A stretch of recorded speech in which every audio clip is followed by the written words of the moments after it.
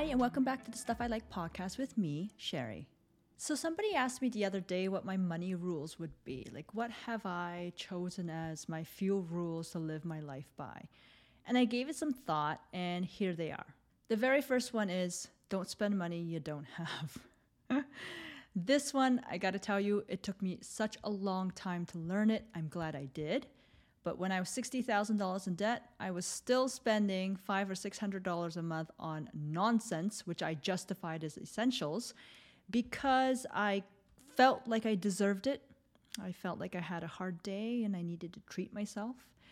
This might sound familiar to some of you. I also felt like I earned that money, so I had a right to spend it. But really, when you earn that money, you have the right to spend it, yes. But you also have the right to save it, to clear your debt, to invest, to build a financial future and a nest egg for yourself so you don't have to keep hustling like this. Because if you really hate your job, this is your goal, right? So if you're in debt, you don't have the money, don't spend it. I would even include mortgages in this. And this is maybe an unpopular opinion.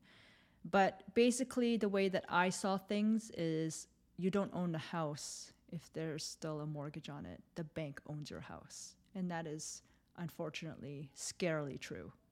The other thing, too, is that variable mortgages in recent times have taken a lot of people off guard. I mean, it caught them really off guard. Their mortgage payments went from, $2,000 a month to $3,000. And for some people, they're already on the edge. So absorbing another $1,000, another $2,000, this is going to break a lot of people. I'm sorry. I'm really sorry. But it's why I always hear, is mortgage debt good debt? I'm not entirely sold on it. I would say if it's below 5% or below, then okay, maybe you can afford to invest more, spend more. But if it's over 5%, you might want to focus on clearing that debt as one of your priorities. My second rule is to always invest while you're clearing your debt, which sounds counterintuitive to what I just told you, right? But Sherry, you literally just said to not spend money you don't have. Doesn't investing count? Yes and no. Kind of depends on your situation, okay? So if your job is super stable and you're very unlikely to be fired, I would absolutely invest while you're in debt. I would put at least the maximum percentage towards your employer-funded retirement plan. So if they match it 50%, 100%, max it out. If they say 4%, and you have to give an extra $1,000 a month for it, do it, because that return is excellent, first of all. And also it's part of your compensation package. Okay, it's not free money. It's part of really your job. And then if you don't take advantage of it, you're just kind of leaving your compensation pay on the table, because that's what it really is.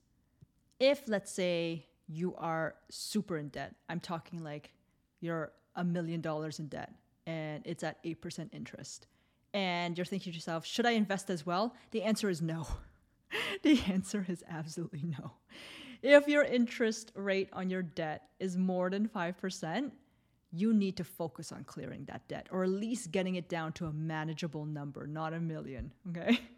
I'm just making up stuff here, but I'm just thinking of like the worst case scenario. But again, every situation is different. If your job is super stable and you're totally fine with $1 million in debt at 8% interest, by all means, invest. But if your job is precarious, you have layoffs in your industry, maybe your job is slowly getting phased out for whatever reason, AI robots are taking over, I don't know, okay? Then you need to rethink between the balance of being in debt versus investing. But again, this is a personal situation, and it's also based on how you feel about your money. So my third rule is a little bit more controversial, or maybe not, but basically get yourself a good partner or stay single. Frankly, if I did not have my partner, I would be single. Because you need somebody who can support you emotionally, mentally, and also bring their half of the bills. Or even if they don't pay half their bills and that's the way you guys have it figured out, whatever, okay? But you need somebody who can support you in an equitable and fair manner. So if you're both working full-time jobs and you come home exhausted, he or she has to know that they have to pick up the slack, because that's what you do. You help each other out. And then when they come home exhausted and they need some sort of help or something, you pick up the slack. But you can't always be the one always picking up the slack and thinking of them and thinking ahead for them and babying them, okay? That's not what I'm talking about. I'm talking about having a fair relationship where you both feel like it's equal. And one of you, when you need to have an off day, you have an off day. When the other person has an off day, they have an off day. But it's in balance that not one person is taking all the damn off days, okay? I have so much more to say on this, but that's basically it. You need to find yourself a good partner who can support you. Even career-wise, they have to understand that your career is important to you. And if they don't get that, and they start saying things like, well, my career is more important, I don't know. I'm not going to tell you what to do, but I'm going to side-eye you. A good partner also knows not to enable you. So if you're super spendy, they're not saying to you, ooh, go out and buy more. Little Bun is a terrible partner right now, okay? He's such an enabler. I say something like, oh, I like this dress. He's like, you should buy it in all the colors, mommy. So that's a terrible partner. That's an example, a good example of a terrible partner. If they know that you have a goal that you're working towards and they don't help you achieve it, they don't say, you know, babe, why don't we think about maybe making sushi at home rather than buying sushi? What do you think about that? Rather than being like, oh, you want to get sushi? Okay, let's go YOLO. Why not? You know, a good supportive partner will support your goals. They will have your interests and your goals in mind, and you have shared goals. This is what I have with my partner, and this is what I expect that everybody deserves to have in their partner. Also, they can't just like crap all over you, okay? In the sense that they can't be like, oh, you do the household. It's kind of a woman's job, you know, or you take care of the kid full time. That's your job. You know, they're not babysitting their kids. They're also their kids, okay? They're just being a parent. They're very excited to continue being a father. That's something that I remember reading as a response when somebody said, oh, your husband's changing a diaper? That's so good of him to do so. And you're like, yeah, he's very excited to continue being a parent and a father, you know, because women don't get accolades for changing diapers, for instance. But again, another podcast topic for another time. Don't just save your money, invest it. That's my rule number 4. Don't just save your money aside in a bank account earning piddly interest. Even if it's earning a really sweet 5.85% interest like I am right now, currently for the next few months, you need to invest that money to make it grow. 5.5% interest, or even 5% interest, let's keep it simple, okay? It's barely going to cover inflation. If inflation is at 4%, 5 minus 4, you're really only earning 1% on your money, okay? That is not going to cut it. But if you invest your money and the average return is 10%, inflation is 4, you're earning 6. Of course, then there's also MERs, management expense ratios, and fees that you have to pay to invest your money, which is why I then suggest rule number 5, invest in index funds. I've read a lot of literature about investing, quite a lot actually, especially in the beginning of when I started all of this. And everything points back to index fund investing. Now, the strategy of how you want to invest your money, that's up to you. You want to do 50% S&P 500, 25% TSX, another 25% global/risky stocks, whatever. You decide what you want to do with your allocation based on what you Google and so on, but you need to understand that index funds are most likely the best way for you to go. There are some breakout stocks like NVIDIA that went up like 1,300% this year, but you don't have a crystal ball. You can't guess as to what specific stock or company is going to be hot this year, next year, whatever, right? Nobody knew Bed Bath & Beyond was going to be a great meme stock. Some Redditors knew and whatever else, but I mean, that's a gamble, like GameStop, like any of those other meme stocks. Forget individual stock picking when you don't have a lot of money.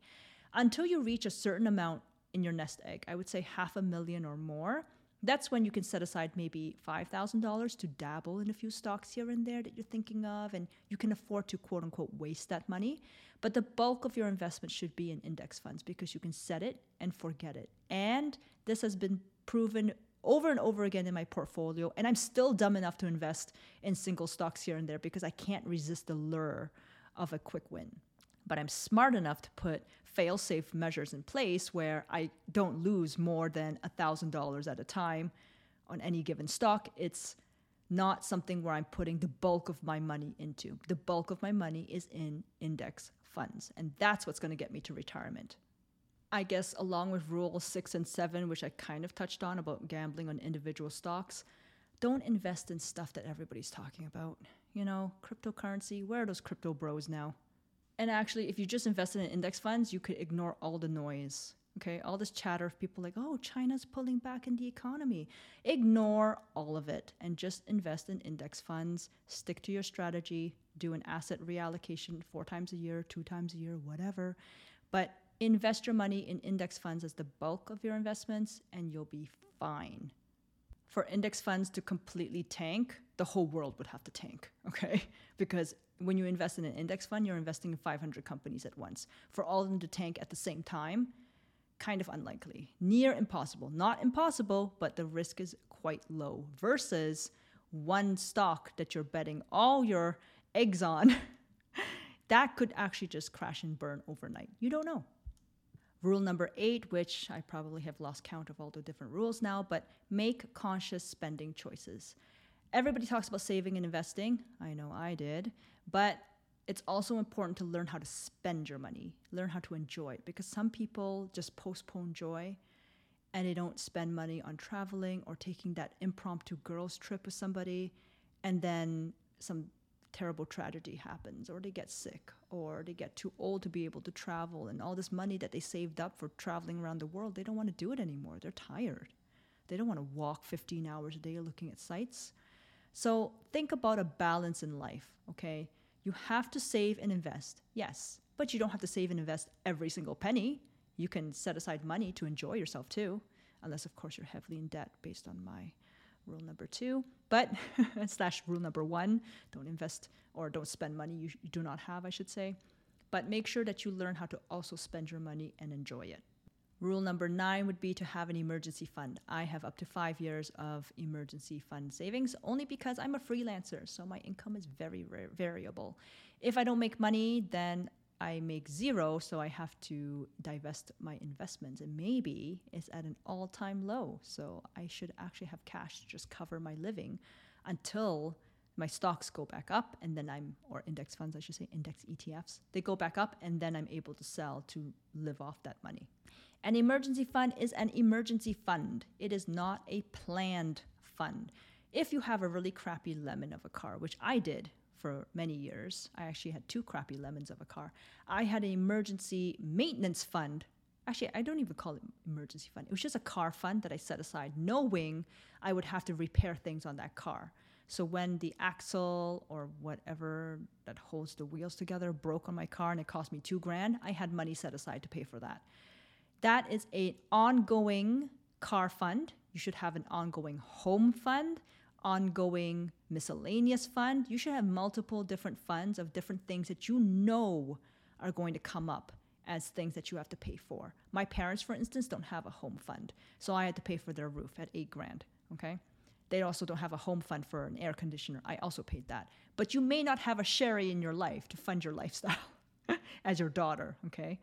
So you should have different maintenance funds for all the things in your life that you know are going to cost money. Even having a fund for fees, a Christmas fund. I'm talking like anything that can be planned that's going to be a big expense, plan for it. An emergency fund is an emergency fund. You cannot know that you were going to lose your job. If you did know, by the way, that you were going to lose your job, you should have had a job fund. Okay? I'm just putting it out there. Emergency fund is you touch it upon threat of death. There's a ransom note out there. They need your $5,000 from your emergency fund. You give it to them. Okay? That's an emergency. It's not planned. Okay? Let's see. What other rules do I live by? I mean, I guess I want to talk more about rule number 8, about making conscious spending choices. I believe that you should spend your money where you really want to spend it. So if you don't want to spend it on a new car, okay, don't. Spend it on clothes instead, or whatever you value. Spend it on your kids, you know. At least think about what you want out of life. If you love books and you want to have an unlimited budget when you go to the bookstore, by all means, put all your money towards books and don't spend money on your clothing like I do. I put my money towards, oh my gosh, actually, I'm not a really good example, but I put my money towards everything, which is not very helpful. But that's because I have the means to do so. So I have money for my car.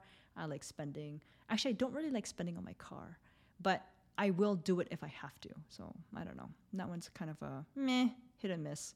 But I do love shopping. I love clothes. I love thrifting. I love having different styles and layers and colors and shoes. And yeah, I'm really into all of that. So shopping is my thing.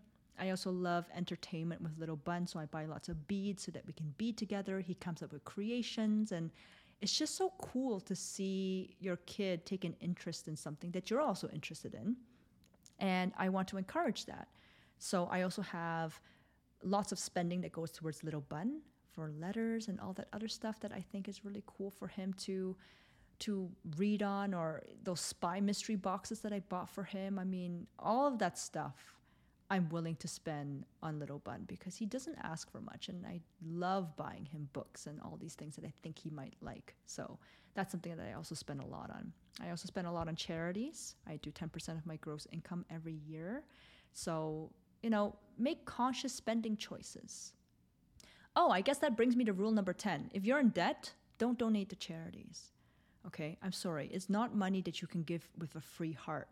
That's a rule that I've always lived by. When I was in debt, I didn't give to charities because I told myself, when I get out of debt and I build a nest egg, then I'm going to give money freely and with an open heart. Because when you give away money that is not yours, it's not really you giving the money. It's your future you or the bank giving that money, okay? So this maybe is an unpopular opinion for you religious folks out there who believe in 10% tithing even though you're in debt. I definitely 100% do not believe in this. If you are in debt, you are your own charity. You need to make sure you steady your financial situation so that you can grow your nest egg, grow your money, and give back even more than when you were struggling and in debt.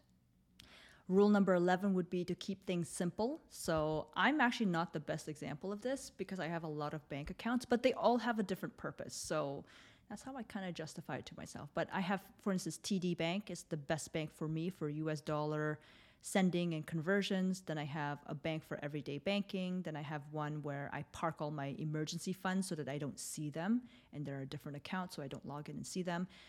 You can have just one bank for all of this, or you can have multiple banks, but try and keep it as simple as you can, because otherwise things get out of control. You have too many bank accounts to log into and passwords to remember, and then you don't know where all your money is. And plus, if you consolidate your investments, instead of having $1,000 at 10 different investing institutions or banks, if you have $10,000 at one, then you have more clout than for them just seeing that you only have 1,000. And when you hit like a $10,000 mark, when you hit 100,000 and then 500,000, doors start to open for you in terms of banking and investing. In fact, they'll start throwing money at you and giving you lines of credit and stuff like that. So, I mean, just FYI if you're interested. Rule number 12 would be to track your spending. Even if you do it loosely once in a while, if you think you're getting out of control, track your spending. I'm a money nerd. I like to track everything that I spend on, even though I don't really limit myself, even based on my tracking. Because there's a difference between having to budget so that you can make rent next month and put food on a table versus budgeting just because you're curious how much you've spent on shoes this year. And I'm in the latter camp. I'm just curious about my money. And I'm like, oh, this number is getting big. Okay. All right. Maybe I want to tap on the brakes a little. I might tell myself that, and then maybe I might YOLO afterwards or not. But either way, at least I'm keeping on top of what my financial situation is so that I don't let it get out of control, because I never, ever want to get back to the point where I was in debt and struggling to even make a first and last month's deposit on rent. That was a very low point in my life when I was 23, graduating with $60K in debt. So that's an example. Rule number 13, I don't lend money to people. I'll give money and I won't expect it back, but I'll never lend you money. You can't come to me and be like, can you lend me $20,000? Either I have the money to give to you or I don't. Because when you lend money to friends or family especially, and you don't have anything written down that you gave them that money, a lot of things can go wrong because people can change once they have that money. Maybe they lose it, they're embarrassed, they don't want to, give you the money back because they simply can't. And then you're kind of feeling awkward, like, well, but where's my 20 grand? Basically, don't ever lend money to people. If you don't have the money to give it, then don't give it. This is the reason why I don't lend money to my parents. I just give it to them, or I pay for stuff directly, like that roof, for instance. And maybe my last rule would be that your money is your money. So how you spend it and how you decide to waste it or not is your problem. So don't expect other people to come and save you. Okay, that's the other side of the coin. You can spend your money the way that you want. You can go into $1 million of debt and then go out and treat yourself every single day if you wanted. Nobody really cares. They might say something, they might judge you, but it's not their money. They don't really care. And the same goes on the other side. You might have lots of money and you're going out spending it, having fun with it, and people are like, oh my God, couldn't you just take that money and do something better with it? Yeah, you could, but you're not going to because it's your money. So I try to keep judgment about other people's money to myself. Sometimes it's very, very hard, I'm going to tell you, in real life. Oh my God. But I try not to judge other people because at the end of the day, it's not my money. It's theirs. They can do with it what they want. I can give suggestions, and I do to my friends. I can suggest things. I can say, you know what, with your mortgage, you should definitely take a fixed rate, not a variable. And this is what I told one of my besties when she went to buy her house recently this year. And she called me later on saying, I am so happy you told me to take a fixed mortgage because when the rate started rising, wow, she says, I'm really, really happy that I locked it in. I said, I'm glad I could have helped you. So that's an example, okay?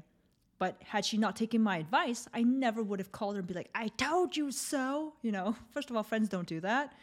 But secondly, I would have just felt sad that she didn't listen to me, but also kind of relieved that she made her own decision and she decided to do things on her own. Because can you imagine that she would have taken a fixed rate mortgage and then everything cranked down to 0 and she's paying like 4%?